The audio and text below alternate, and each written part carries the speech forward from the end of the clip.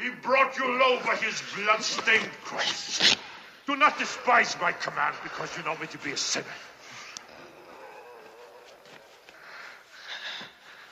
It's God himself who commands you. The majestic Christ commands you. God the Father commands you.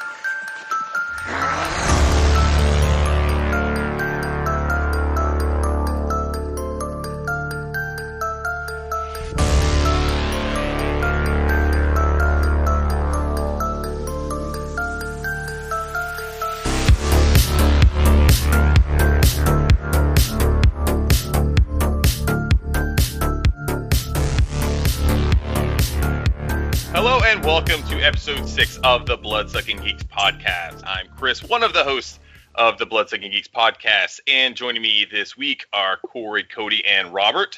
What's up, guys? Hello. All right, y'all. So we have an incredibly exciting episode today, and we're excited to announce that I just hit my own mic, and you heard that. So we're excited to announce that today we're having our very first guest. Yes, this person is a true Crowley OG, and also happens to share the namesake with a certain person who likes to haunt teenagers' dreams. The one and only Rob Krueger. Thanks for stopping by, boss. Howdy. Thanks, guys. I'm truly honored to be here. It's exciting to get to reconnect after more years than I want to think about.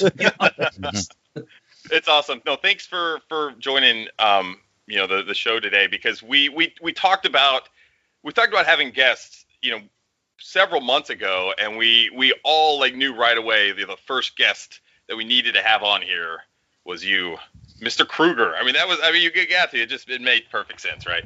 That's very cool. Thank you. But for those that may not know, maybe listening to the podcast and you're not from Crowley, Rob was our teacher for a long time growing up at Deer Creek in Crowley, Texas, all the way up through high school. You were teaching in various grades throughout the years, but we just have so many awesome stories. But you, like Codi said, are a true Crowley OG, and so you probably have all sorts of awesome stories you can share with us today. Yeah, it's interesting. My dad is still in Burleson, so that gets us through Crowley when we're back visiting family. But it's just changed so much. When we moved out there in the summer of '70. That meant I started fourth grade in the fall. And at that time, during my fourth grade year, Best Race and Crowley High School were it. 1st through 6th was at Best Race, and 7th through 12 was at the high school. And then they built the original Stevens, which I think is a 9th grade campus now. I'm not sure what they've done with it yet.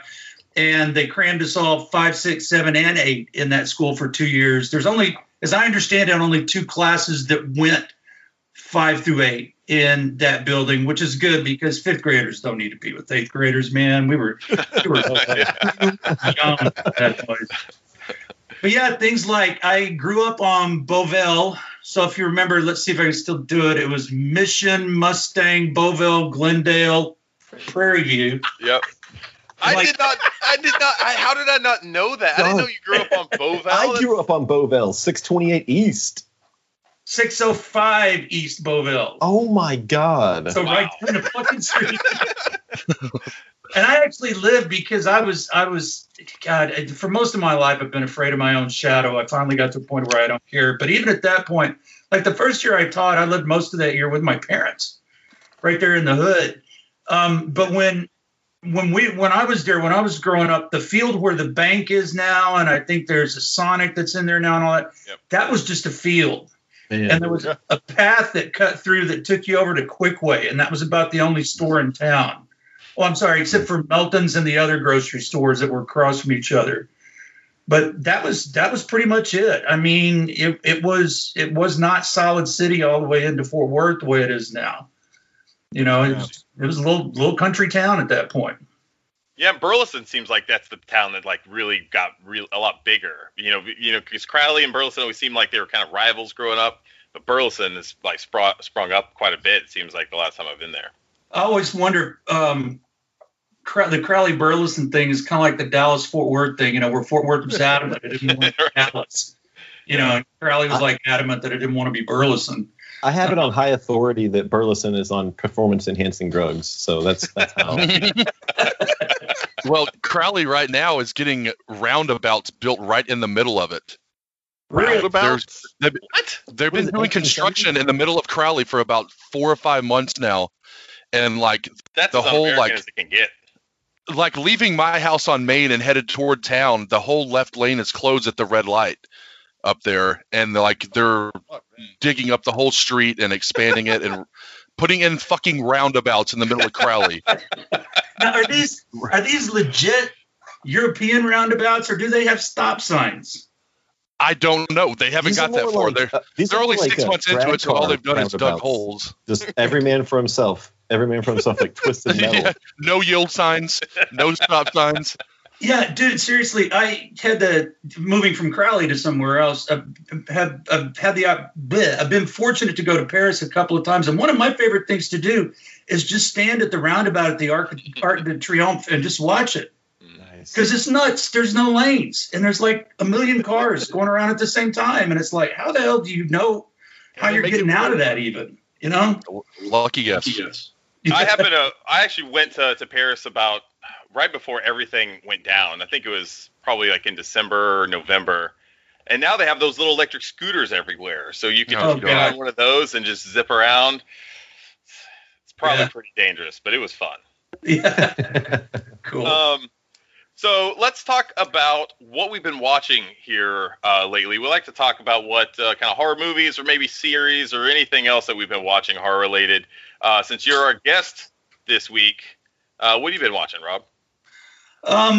Right now, Lovecraft Country is high up on the list, and Absolute. you know, in fact, to the point that my husband and I, we don't even let a week get by without watching it. We'll watch it midweek, if not live. I mean, it's just this. I'm into the whole social issue side of it as much as just the storytelling, and the makeup and costuming or the effects. It's brilliant. I mean, it's absolutely amazing. I will tell you, in the first episode, I broke out in a sweat before I saw one monster, and that's for real. That's the truth. That was what will happen to you if you're man. I'm here to tell you. It's intense. It's truly intense. That's awesome. We have been watching it. I think we're maybe an episode or two behind, but I guess next episode comes on tonight, Sunday night. Yeah, So and I think there's only like 3 left.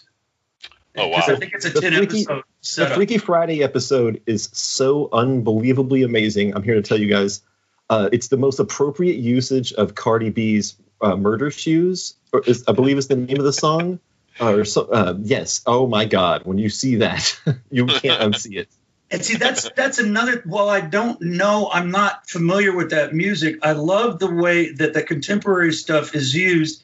Even though it's the late 50s, like the first thing that comes to mind is not a horror film, but in Django Unchained, during that huge shootout with Leonardo DiCaprio's character and all that, and I forget the rapper that's playing over that, and it's like, this fits. This is so cool. Yeah, definitely. Awesome. We've been enjoying that as well. I can't wait to get caught back up. Robert, Big Cat, what have you been watching? Besides the Stanley Cup Finals, the only thing I've really got to watch recently is I watched Jurassic Park. That's not really horror, but I mean, it was, it has a few jumps in it when you're, 10 years old in the theater. The hell out of me when I was a kid watching it. Yeah, I saw it in Hollywood and Crowley. It still holds up to this day. Yeah, it was the first time my wife had ever seen it too. She had never seen the movie. First time? Yeah, first time, yeah. And I was so excited for it. She was like, it was all right. And I was like, okay, we're done. You know what, though? Like, I would say out of all the movies that came out around the time Jurassic Park did, maybe even a few after, I think it's one of the ones that the CGI still holds up today of all those movies that were released around then. Like, because, doing something, I just remember how amazing, my jaw dropped seeing that first scene of them in that kind of like that Glen with the brontosauruses and everything. Yeah. That was amazing, and it still looks pretty damn good today. I tell you what, it came out before Candyman 2 did. We saw the fucking end of that with that special effect. Dude, Jurassic Park actually helped me become a sound mixer. like I saw this infographic once, and it shows all the different animal sounds they combine to make the dinosaur sounds. And you're seeing like a elephant and a tiger, and like a walrus is the Tyrannosaurus Rex. And I saw that, and there's this documentary on the Blu-ray, and there's this guy like walking through like the English countryside, like recording fucking sheep. And I was just like, whoa, what job is this? Like, how do I do that? And that's like part of like the mission, or part of like the journey, was that movie sent me on that journey. He's the one. It's a classic. Google Earth driver too. Yeah, Chris, you talk about that opening shot. Before I moved out here to California, I was visiting a friend in San Diego, and we went to the Wild Animal Park, which is north of San Diego. It's outside of Escondido, actually.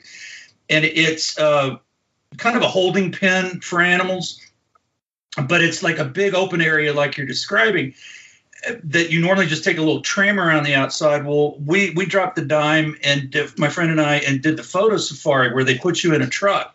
And you ride in, and like I got a picture of me feeding a giraffe with his head on my shoulder, you know, the white rhino standing right next to the truck you're looking down on. But anyway, as you're going into that paddock, that was the first thing I said was, God, this looks just like Jurassic Park.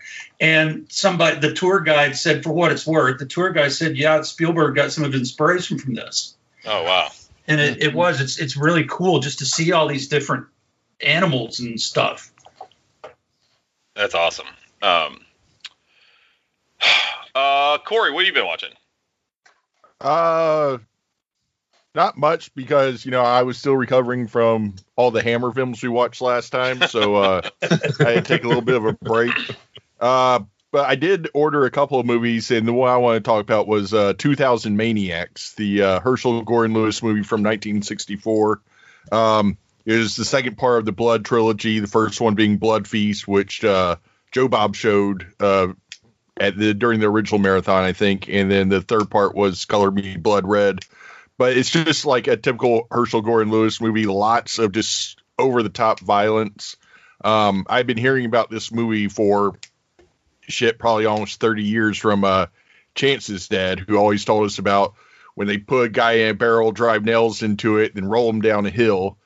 And basically, it's just a fucked up version of the play Brigadoon. So, like, it's this southern town that on the centennial of the Civil War being over, I guess, it magically reappears, and they trick 6, northern Yankees into the town as the special guests, and then they just come up with all these bizarre fucking ways to kill them.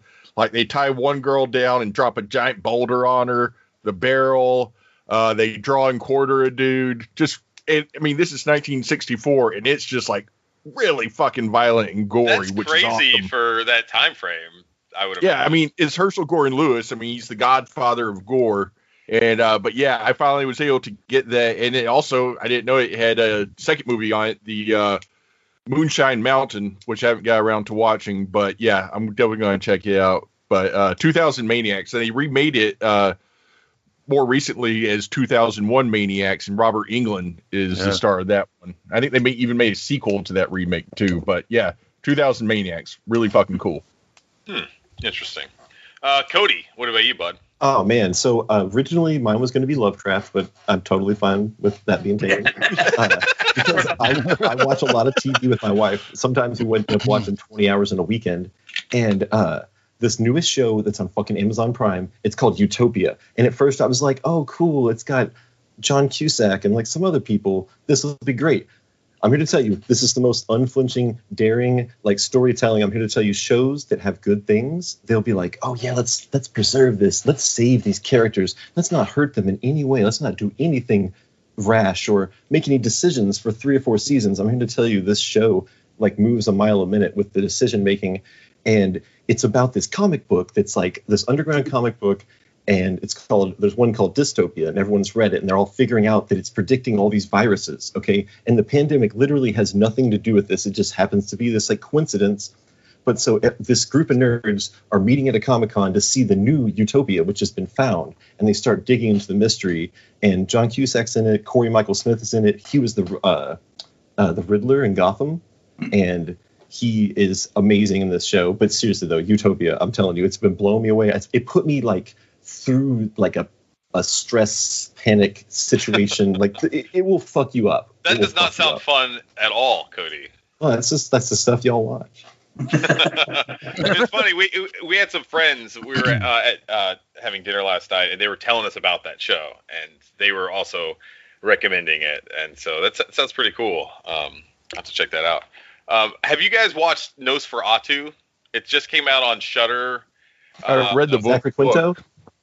So you have read the graphic novel? No, it's the book. Joe Hill, Stephen King's son, wrote it. Okay, so yeah, they made a graphic novel of it too. I thought that's what you were referring to. But yeah, we just started watching that. It came out on Shudder here recently. And we're like 3 episodes in. I still don't really know what it's about. It's this creepy old dude that's what's his name? Zachary Quinto, I believe. Zachary Quinto. It was Siler and Spock. Right. Yes. Thank you. He just drives around this creepy old black car, like picking up kids and taking them to Christmas land. It seems like he's some sort of energy vampire or something, and as he's driving them, he's slowly like sucking their energy. And so it's cool because you see this transition in between scenes of him slowly like de-aging or aging as he sucks the kids like energy. He becomes like youthful, but it only lasts not that long at all, like maybe a day. And so the next day you see him aging back again. So he's searching for another kid. And there's just a lot of weird stuff going on. Did you enjoy the book, Cory, of this? Like, what did you think of the story? So, overall. Yeah, it was pretty good. I started reading some Joe Hill, just, he comes from Stephen King, raised him, so I figured he'd probably be a pretty good writer himself, and decent. Definitely enjoyed it. Another book of his, Heart-Shaped Box, is really good. I think I like that one a little bit better, but yeah, I recommend any Joe Hill, and the Nosferatu book itself was, I liked it. Interesting. Yeah, I mean, it seems like it's done fairly well. I think it got canceled after its 3rd season or something, so it's not like super long. So anyway, I'll keep watching, let you guys know what I think.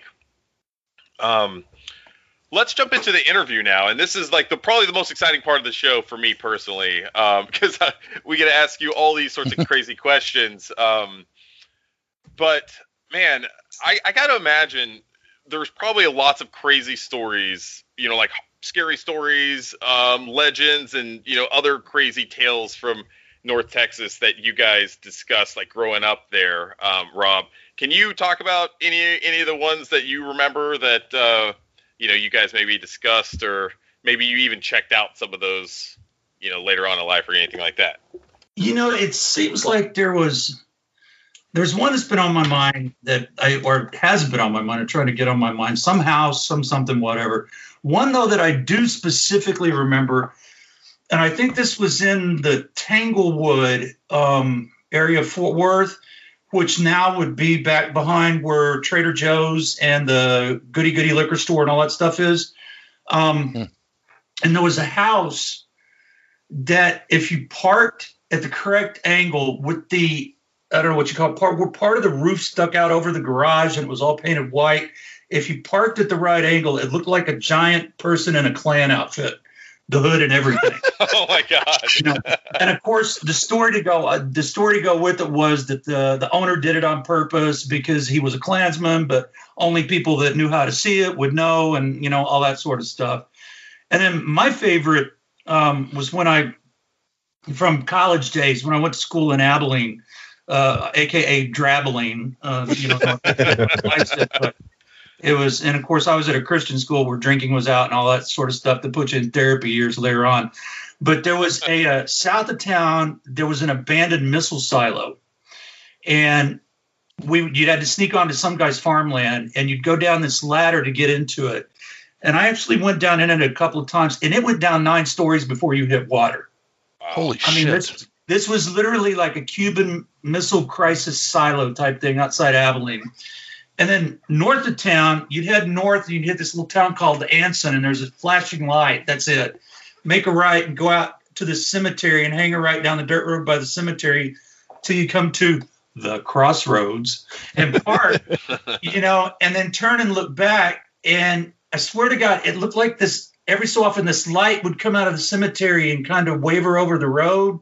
And then it would get closer to you. If you started walking towards it, you couldn't see it anymore. Some nights you didn't see anything, and all sorts of stories around that. Then I looked it up, was bored one time, looked it up on Google, and I was like, I got the explanation. I'm like, well, fuck it. I wish I'd never found out about that, man. No spoilers. Yeah. See, I always thought it was more along the lines of the Martha lights, because, you always hear those stories about the lights there. When I was a kid, I was really not into any of the horror stuff. I mean, at least as far as watching movies. I had a really good friend, like my best friend in 6th grade. He was buying magazines like Fangoria and stuff like that. Awesome. So I got introduced to Vincent Price. Always loved the fact that back in the day when you actually got TV Guide and it told you what kind of show it was, if it was a drama, if it was a comedy, if it was whatever, they would list any of those Hammer films that Price was in as melodramas. Oh, really? Which I thought was kind of cool. But we would, again, it's back then when, cable TV was non-existent. Satellite TV hadn't even started, like some of the early stuff. But Channel 8 would play movies all night on a Friday night. And they would be The Pit and the Pendulum. Oh, nice. The one where the dude has the bell installed in case he gets buried alive, and all that sort of stuff. The bell installed in the mausoleum. But I don't really remember. It seems like I remember something around Lake Worth, that there was some sort of Goat Man, wasn't it? That's Goat Boy. Goat Boy. Okay. Tell the story, Cory. The way I was first introduced to it was through Sears driving school. We're doing one that was like, they actually take us out, and it was Chance and I, and our instructor, just some random lady. I don't know why we were out by Lake Worth, but she's like, yeah, this is like Goat Boy country. We're just like, what the hell are you talking about? Crazy old lady. Man, and she told us how people would see this goat looking boy. And, it's also known as like the Lake Worth monster. And she wasn't making it up. It's a known thing that is, the local legend around there, the North Texas cryptid. So, I've never saw it, but. We'd go swimming in Lake Worth growing up as kids. And I remember people would always talk about that every time we'd go. So being the little shitty kids, we'd always like, I saw it. I swear I saw it. Yeah. And I thought we were teeing up for a Crazy Agnes story, because so in Fort Worth over by like Seminary and Granbury Road, there was this house that was just wildly decorated with like Santeria or something. Have the statute of limitations expired for the story? So I don't know, but several people set firecrackers off and did different things and tried to entice this so apparently like psychotic woman whose husband had died at the chemical plant that was right behind her house, that's like across from the railroad tracks there. That's like the supposed urban legend, I shit you not. And so like we would drive past there and she would come out and be like, and like be throwing cats at us like the cat lady on The Simpsons. And she would like start speaking in tongues. And I swear, dude, she had like a headdress with like fruit in it and like pearl necklaces, and she wore 5 different colors, like chartreuse. I didn't even know that was a color at the time. Like this shit was wild. Like, dude, I'm telling you. But I don't know whatever happened to her. God bless her. I hope she got some help. But that was definitely like a Friday night fun time thing. Oh, really? Yeah, they had an article in Fort Worth Weekly about her. I remember I guess it was right around 2000. Agnes of Granbury. It was like a front page article in Fort Worth Weekly. So I'm sure if they have their shit archived, you probably dig it up online. Yeah, she would have like different messages on her roof in like different cow skulls and like goat bones, and it was like she was always back there doing Santeria and shit. I saw it. Fruit heads. It was really just, she was just like sublime a lot. Like, yeah, with all the Santeria and the fruit hat, I'm getting this picture of a cross between Carmen Miranda and Blink 182. I'm serious. Other people can attest to this. Like, her shit was wild. Like, if you saw this person on the street, you would like hesitate and be like, "Oh my god!" Like, yeah, she has a knife. Well, Rob, you grew up, in our same neighborhood that we grew up in. Being on Beauville, I was on Prairie View. Cody can attest to this. At least when we were kids, one of our Crowley legends was there were a whole bunch of devil worshippers that would go into Bicentennial Park and worship the devil and do all their seances and other stuff. And we actually found a green mask out there in the woods. We found masks. Clearing. We found stickmen. We found little like Blair Witch shit. Sort of like altars. Like we don't know what the fuck was on it. Bicentennial. So that was a real thing. Did you guys ever discuss anything like that back on Beauville? I want to say no. That's honestly, I swear that's the first time I've heard any of that. The stories that we would tell were at Laurelland up Crowley Road there, and that little chapel that's toward the back of the cemetery. That supposedly you could find shit like that around that little chapel thing that they would congregate there. Oh, They got found out that over on Crowley Road, and they went down to Bicentennial Park. Yeah, they went to the woods of Bicentennial. We got to move operations again. All right, Cody, I'll throw it to you for the next question. Well, that's great. So Mr. Krueger, what is hands down the scariest movie you've ever seen to you, and why? Oh, I think situational ethics plays a role in a question like this. The Exorcist, which I chose today, flipped me out for quite a while. I know a lot of people aren't into it, but the found footage bit, Blair Witch Project and Paranormal Activity. Oh, yes. Oh, wow. Totally rattled. I mean, I couldn't get up and go to the bathroom at night. And Blair, the thing I think about is the bit where the one guy finds the protoplasm or whatever it is all over his stuff, and he's freaking out because nobody else has it. And I'm just thinking about, what would that be like? And for me, I used to teach this when I taught 7th and 8th grade. I'd read Telltale Heart, and we'd talk about how the monster, sometimes the scariest stuff is when the monster is inside your head. Mm-hmm. When it's not out there, it's this tangible thing that you can fight against. But the one that will forever stay with me, in fact, I looked it up recently. It was a made-for-TV movie. I must have been 8 or 9, called The Horror at 37,000 Feet. I mean, it had Buddy Ebsen and William Shatner and all this sort of stuff. And it was the setup was a jumbo jet flying from the UK back to the US, but they only filled first class because they were carrying this heavy cargo of some stone that this rich guy and his wife are having brought to their house in the US or something like that. Well, anyway, it turns out the stone was a sacrificial altar for druids. And so the plane's got all these spirits on it. And I'm going to have to find it and watch it again and see. Don't think it would have the same effect on me, but oh my God, that one wore me out as a kid. That was just too much. I get that one mixed up with the other one with John Lithgow. What was it, like Terror at 50,000 feet? Yeah. The other one that they did. I mix those two up a lot. Oh, you like the Twilight Zone one?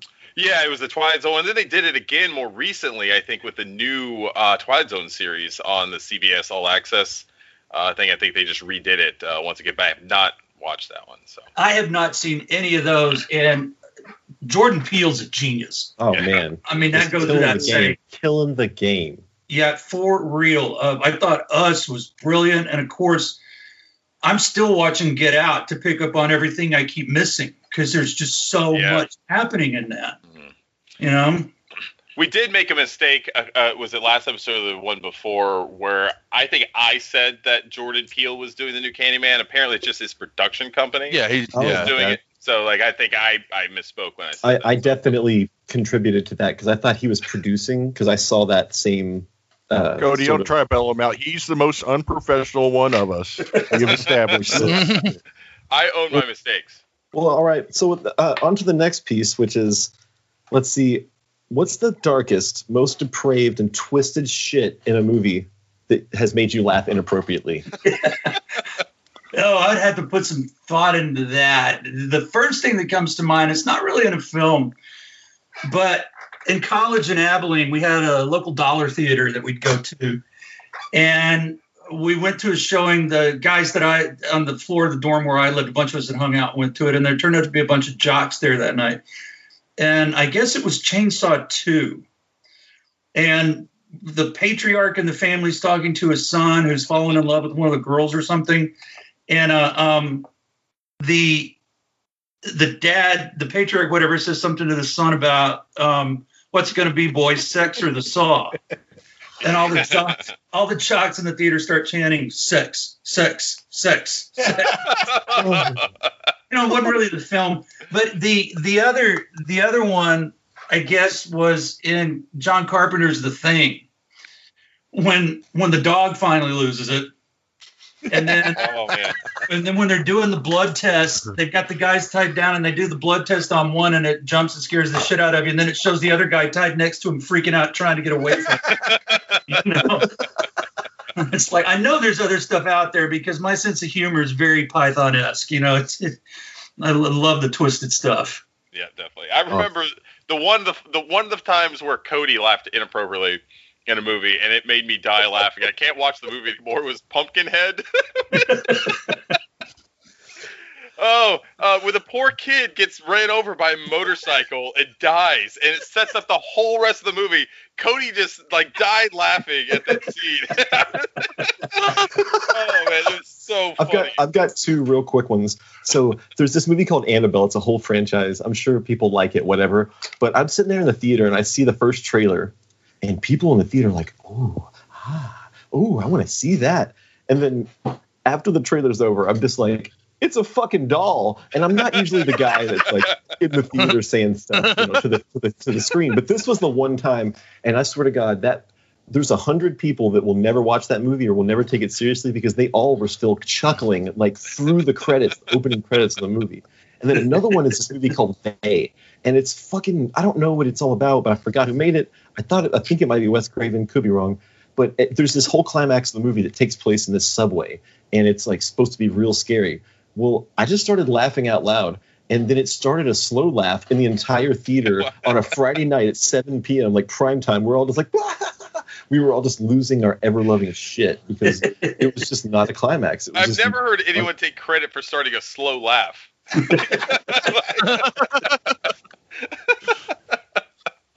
That's hilarious. Cory, Robert, what about you guys? Y'all want to chime in with any movie that you can think of? Oh, God. Yeah, you're off the top of my head. I can't think of anything right now. Now who? I've definitely laughed at some dumb shit in theaters, though. I mean, the movies. Hey, the question was for Rob, not me. The movies I watch are so ridiculous and over the top. Some intentionally, some not. That my wife will definitely come in and hear me cackling some terrible things going on the TV that no one should even see, much less laugh at. But yeah, no, there's too much, I guess. I'm too messed up. That's when you guys play your favorite nightly game of is it porn or is it horror? Yeah. And the movie I watched last night failed in many respects because it was David Cronenberg's Rabid that the star is Marilyn Chambers. And so it's both. And she was very freely exposing her breast in that one, which is awesome. You're next. Okay. So the movie we're doing today definitely started a franchise, not super successful, but out of all the ones out there, we've had some internal discussions, and some of us are very wrong about our opinion, Robert. But what is your favorite horror franchise and why? Ooh,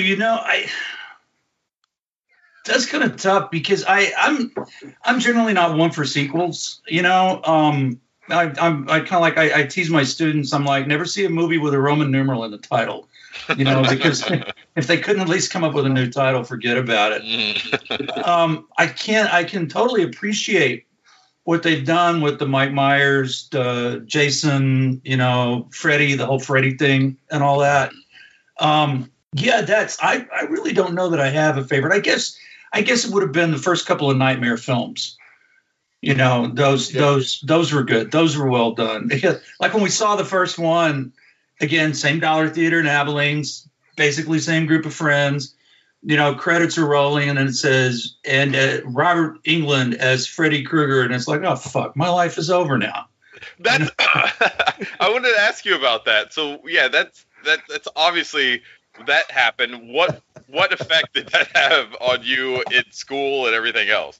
I caught it for a little bit, you know, all of it good.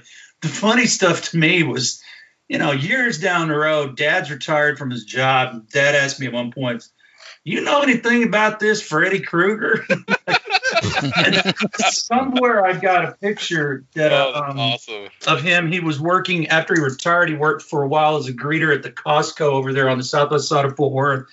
And so for Halloween, he ordered the sweater and the mask and the glove. Oh, Yes. awesome. Yeah, but my favorite one with my dad like that. After my mom would not watch any of that stuff. So after Mom died, Dad got to go back to some of the stuff he liked. So we're talking one night on the phone, and he's talking about TV shows, and he says, "You know anything about that TV show with that teacher cooking crystal menthol?" Breaking Bad. Dad, watching Breaking Bad? He's like, yeah, pretty good. Best show in the history of television, as far as Oh my god. Oh man, absolutely. brilliant. Crystal Just like- menthol. Yeah, and Dad almost teared up, you know, as they were wrapping it up and some of the characters were getting off. One of them, he was like, "Why did they have to kill him? He was a good guy." It's like, Oh no. When Mike died, he definitely felt it in his heart. that was it. That was it right there. No. Did he watch the new, what was the thing on Netflix that came out like Oh, last El year? Camino. Yeah, did he watch that? I don't think he did. He remarried, and I think it's kind of back to the same position. I did, and I tell you, I mean, it was great.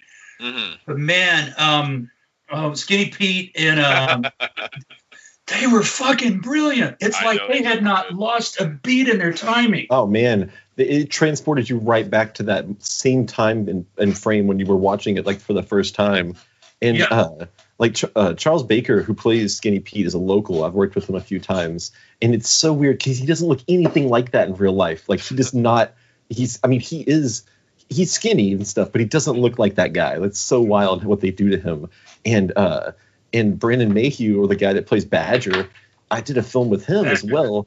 And he told me the greatest story about the last season of Breaking Bad is that they were filming the last episodes. And what they would do is they'd film 2 or 3 days, and they send all the film off to Burbank to get processed so they could finish it and edit it and keep filming. Well, a truck backed up over the film negatives and exposed them all. So they had to reshoot all the first scenes of the last episode.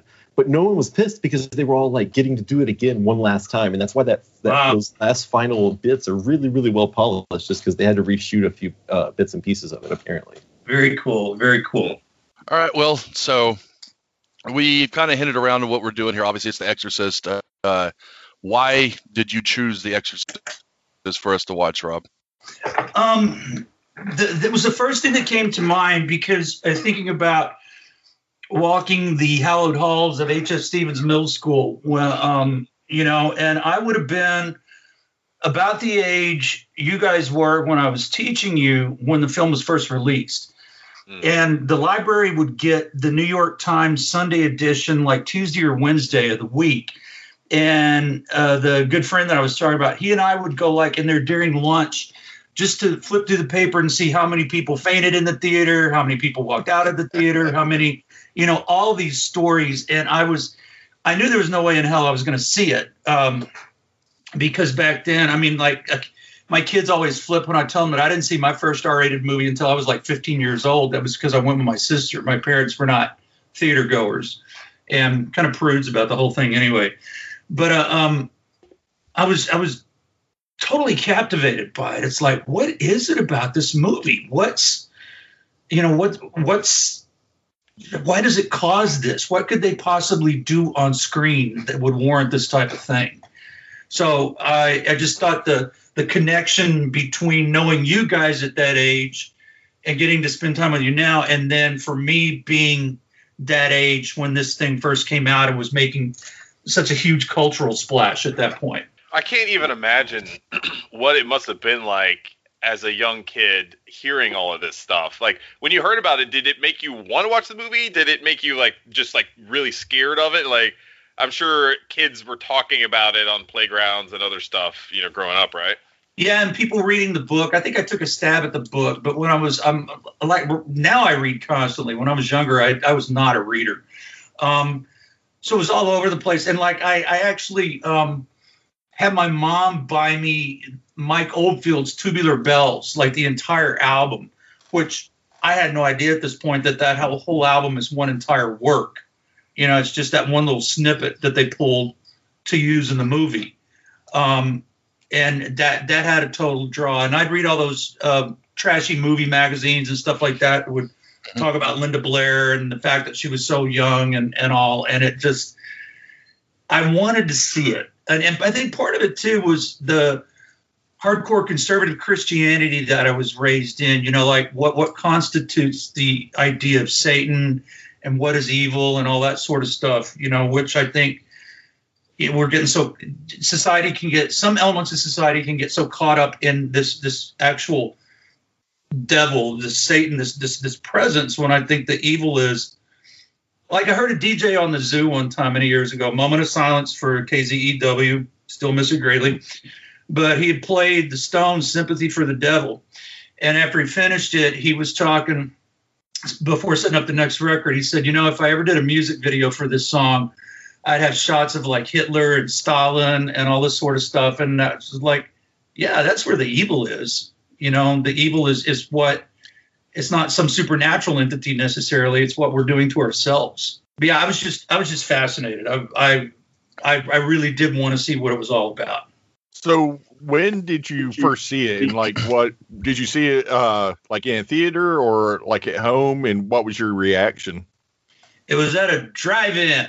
Hell yeah. Yeehaw. I think it was called the Mansfield Drive-In. It was a twin out on Mansfield Highway. It wasn't the Southside twin that used to be over behind the rig, although we'd frequent that one a lot. But it was me and two other guys, and it was a double feature. It was The Exorcist and The Gauntlet. And so we get there to go, get in line to go in, and we're backed up 5 cars waiting to get in, and word gets down the line, it's fucking sold out. I've never heard of a drive-in being sold out. But as I remember it, this was the first re-release since it originally came out. And at this point, again, there's no videotape, there's nothing like that. This is the only way to see it. Right. So we waited out the first show, and then we go in and see Clint Eastwood's The Gauntlet. That's where he tricks out that bus and all that stuff. And so we see The Exorcist. So by the time it's done, it's midnight, 1 a.m, and we're like, oh, fuck, we wish we would have seen The Exorcist first and seen The Gauntlet after. No shit. And all. It just really... It was just a lot of those visuals. This is a really weird comparison, but this is how my brain works. It's like the first time in Pee-wee's Big Adventure when you see Large Marge. Yeah. And you're like, whoa, fuck, stop, slow down. Let's see that again. You want to figure out how they're doing it. You may have seen some of the stuff I've seen some of it on YouTube, but a parent of one of my students out here posted a clip of behind the scenes or in between takes on The Exorcist, and it's almost hard to put them together because here's Linda Blair and all that makeup, and she's just smiling like a typical little girl. And it shows the bed shaking on one side of the wall, and on the other side there's 3 guys pumping boards making the bed shake, and everything they did to get it to work. And all, it was really, really interesting. My favorite visual, it doesn't really frighten me, but my favorite visual in the movie is at one point, I guess the demon has left her, and it's backlit green light, so it's just 2 silhouettes, and the demon is standing beside the bed, and she's reaching up, one hand above the other, and it's just like that. That's an amazing visual. Absolutely amazing. It's cool. All right, I have a little something. Oh, I'm sorry, Cory, you're next. So basically what I wanted to do now is just kind of go into a little bit of the background on it because I'm not sure lots of people might know this, but it was based on a true story. So William Peter Blatty was a student at Georgetown University in the late 40s, and he read about this story in the Washington Post at the time about an exorcism that happened in 1949 in that neighborhood. And Georgetown being a Jesuit school, he was able to make some contacts with people and get the story. But basically, the general, story goes is there's a boy that was about 13 years old, so they changed it to a female in the movie to protect the identity, because obviously this kid doesn't want everyone to know what he went through, that was possessed. They tried to do some exorcisms there in Georgetown, and then they had to eventually move him out to St. Louis to do some more exorcisms there, where eventually it was successful and they brought him back and he lived a normal life. There's lots of stuff on the internet that will go into the location. Like the most famous part of it is that the location is this vacant lot now.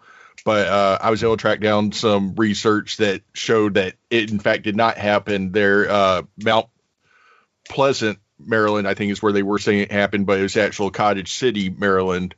But this one guy was able to actually track down who the kid was, talk to like his friends he grew up with, talk to people that knew the priest around there.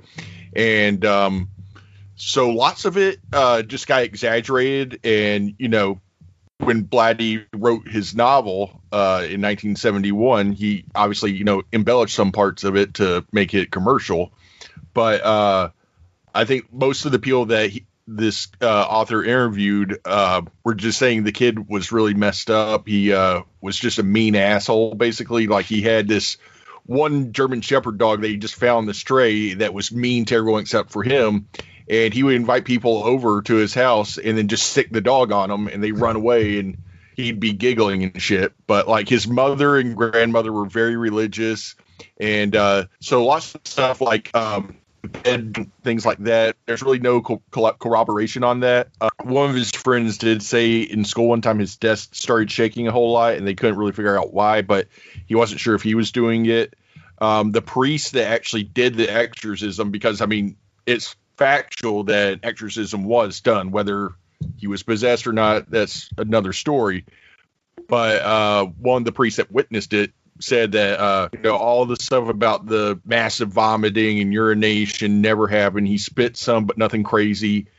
He did recite some Latin, but he felt that he was just mimicking what they were saying, that he didn't have knowledge of a foreign language on his own. He mentioned some stuff about marks on his body, but he didn't compare them to words being written or anything like that. So lots of it was just made up or embellished. And I think the general consensus is this kid was just really disturbed and was either doing it for attention or something like that, but nothing like, a demon or anything. But in 2000, author Thomas Allen wrote a book called Possessed that I read, or actually 93, he wrote the book. And I read that back in middle school times, I guess, about right after it came out. And yeah, and it talks about it, focuses entirely on this story, and it's really interesting because one of the priests that observed all the exorcisms kept a diary, but it's lacking in lots of details about who was there, who witnessed what, but it's still pretty interesting, especially if you dig stuff like this. And so that's what William Peter Blatty read about in 1949, and that's what he based this entire story off of, is this real thing that happened. Interesting. So I think, yeah, that's wild. Yeah, I did not know any of that. I don't know. As spiritual as I like to think of myself, I think I'm also pretty much a serious skeptic. But I'm fascinated by people that have these stories, like the couple that in The Conjuring, based on the real life couple that paranormal, the Warrens. Yeah. That they've documented all this stuff, and a part of me is like, oh, bullshit. But then at the same time, it's like, well, what? Maybe there is something to it. Just with the Warrens, though, the Warrens are so well known that people have done lots of investigations on their stuff, and they're actually kind of hucksters. Okay. Like the whole Amityville horror thing has been totally debunked, and they're really good at making themselves seem like they're way more involved in cases like the second movie they did, The Conjuring 2, which is based on a case called the Enfield Poltergeist.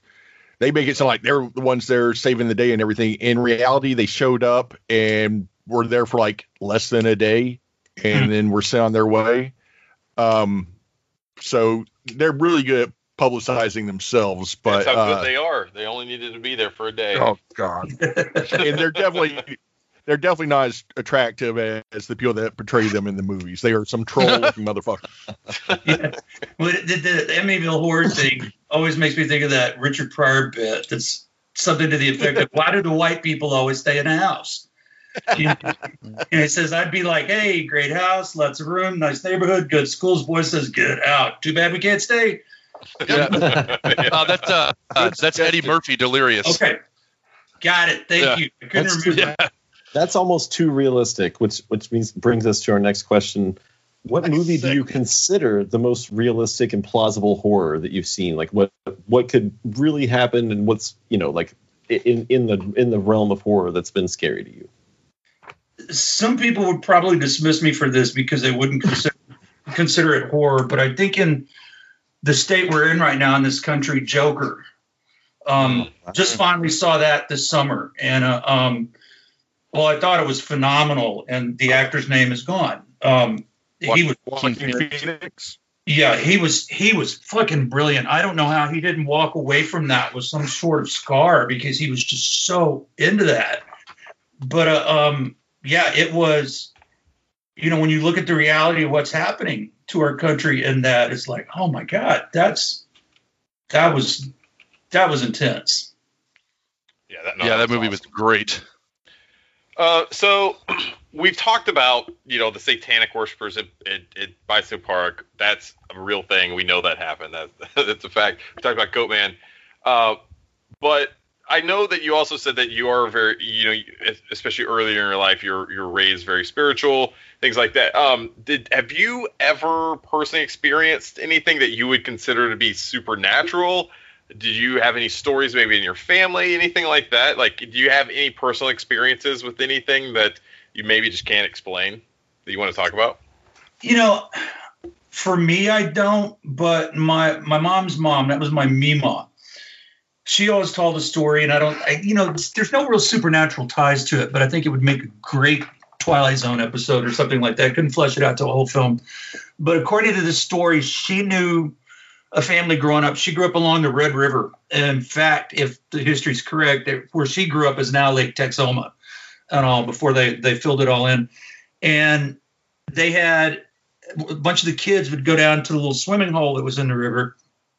And one of the little girls would never get in the water because she was afraid of it.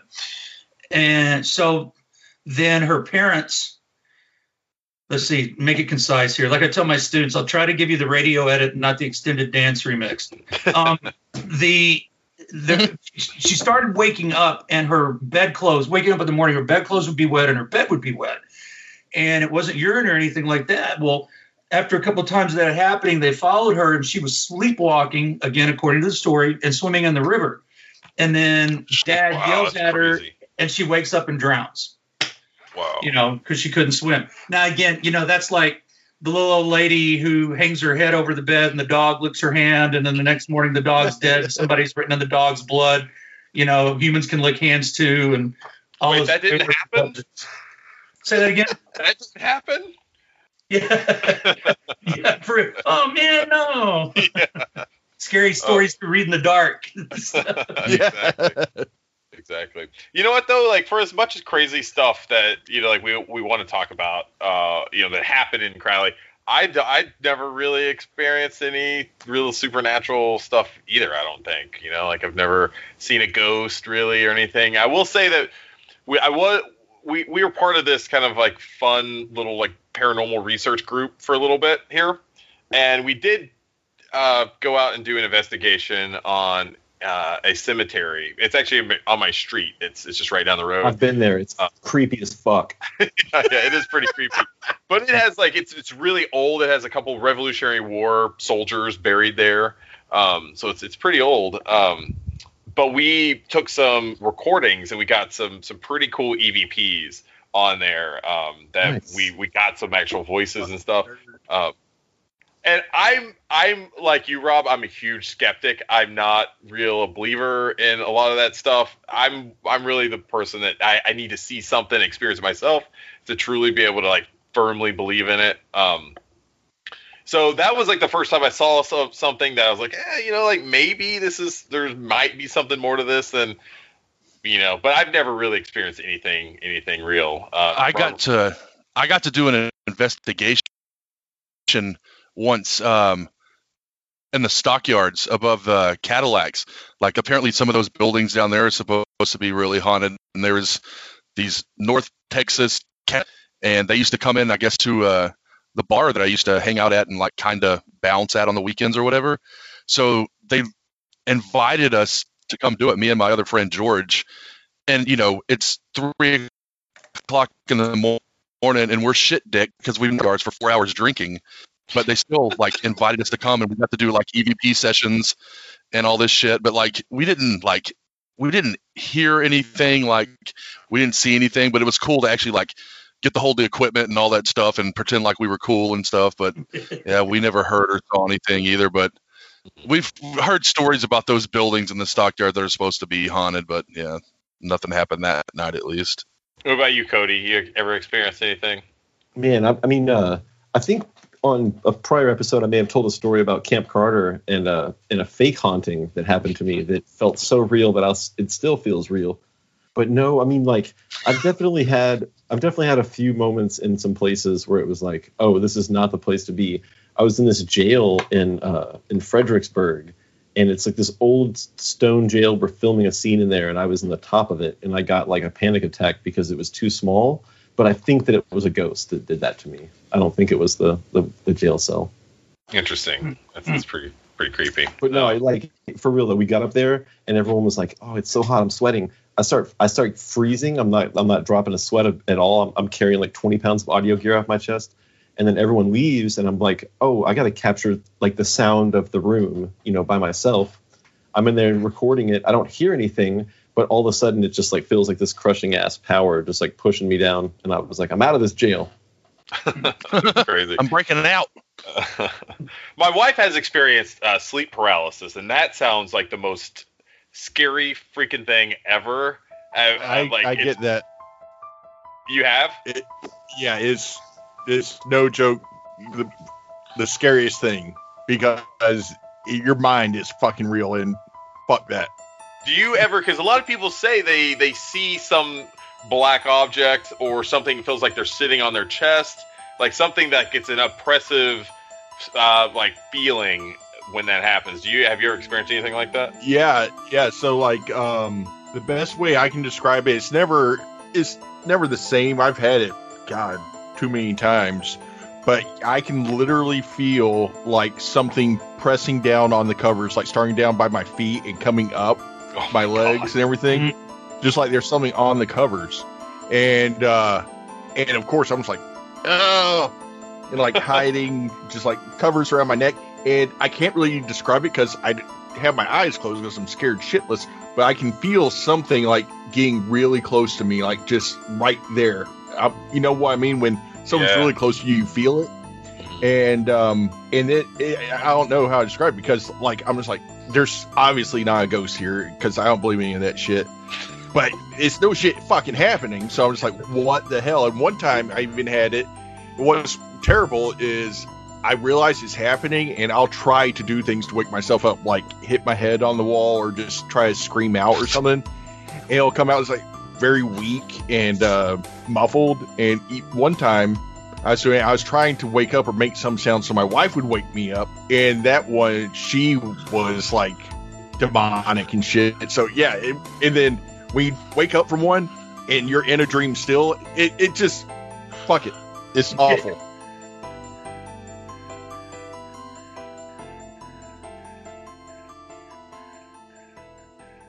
Okay, so I think we reached a good stopping point for this episode. We actually ended up going over 3 hours in this episode. So I think this is a good stopping point. We will come back next week with the second part of this episode on The Exorcist and featuring one of the greatest Crowley Independent School District teachers of all time, Robert Krueger. I knew him as Mr. Krueger, and I have to admit, it was a little weird calling him Robert or Rob. We already have a Robert. Because, like I said, I've known him my entire life as Mr. Krueger until we became friends on Facebook a few years ago. But still, it was a little awkward. But you know what? I had so much fun getting just to catch back up with him. It was great.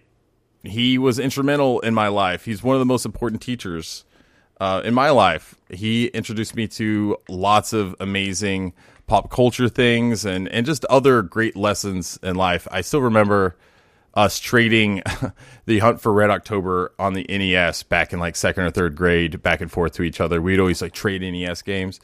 He also introduced me to The Hobbit and Lord of the Rings and J.R.R. Tolkien, and for that, I will be eternally grateful to you, Mr. Krueger. We'll be back again on October 9th with the second part of this episode, and then we'll be focusing on our Halloween episode, which I'm very excited about, but more on that will come. Today is October 2nd.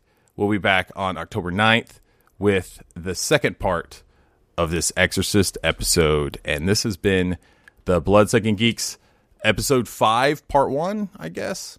We'll be back again. Be sure to keep reading all of the great reviews that Cory is posting up on our website at www.bloodsuckinggeeks.com, and also go out to Facebook and check out the Blood Sucking Geeks Facebook group, because there's hundreds of people, literally hundreds of people, that have joined our group and just talk about horror. It's a great time. We get to share fun stories, movies that we watched, and recommendations, which is always great because you can never have enough horror movies to watch. That is going to do it for this week's episode. We'll be back next week.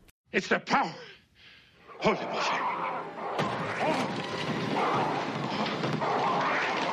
It's the power of Christ that compels you. Guilty before the whole human race. It's the Lord who expels you. He who is coming to judge both the living and the dead, and the world by fire.